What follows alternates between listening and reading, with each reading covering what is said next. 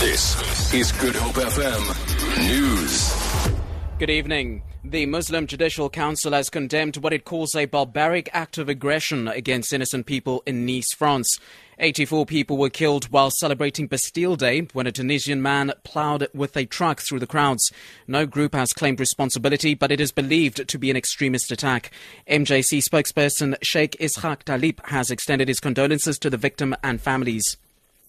French President François Hollande has meanwhile urged France to remain united against those he says are trying to inflict suffering on the country. Speaking in Nice after being briefed on the situation, Hollande said France faced a long battle fighting those who hated its values. Why Nice?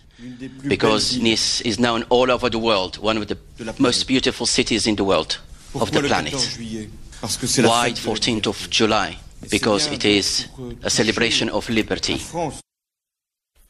8 SABC journalists have filed papers with the Constitutional Court to have the public broadcaster's charges against them declared unlawful.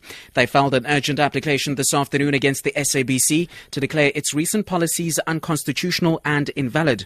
Minister of Communications Faith Mutambi has been named as second respondent. The 8 are Busisi Wentuli, Krivani Pillay, Jacques Steenkamp, Lucanio Kalata, Vuyo Mvoko, Tandeka Kubule, Futa Kriche and Suna Venter. The journalists also want the suspensions of Kubule, Kriche and Venter reversed.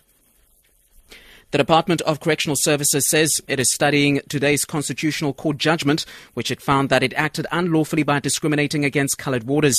The court ruled that its 2010 Employment Equity Plan unfairly discriminated against 7 coloured warders by not considering them for promotion. It found that the department should have taken regional demographics into account when compiling its numerous targets.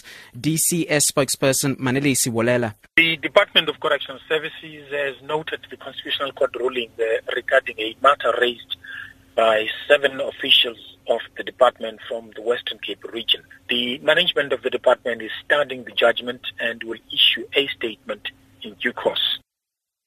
And finally, a strike is on the cards at Eskom after the power utility and union leaders failed to reach an agreement on wage increases.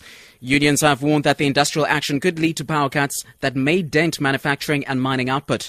National Union of Mine Workers spokesperson Luvuane Mamburu says they've declared a dispute with Eskom.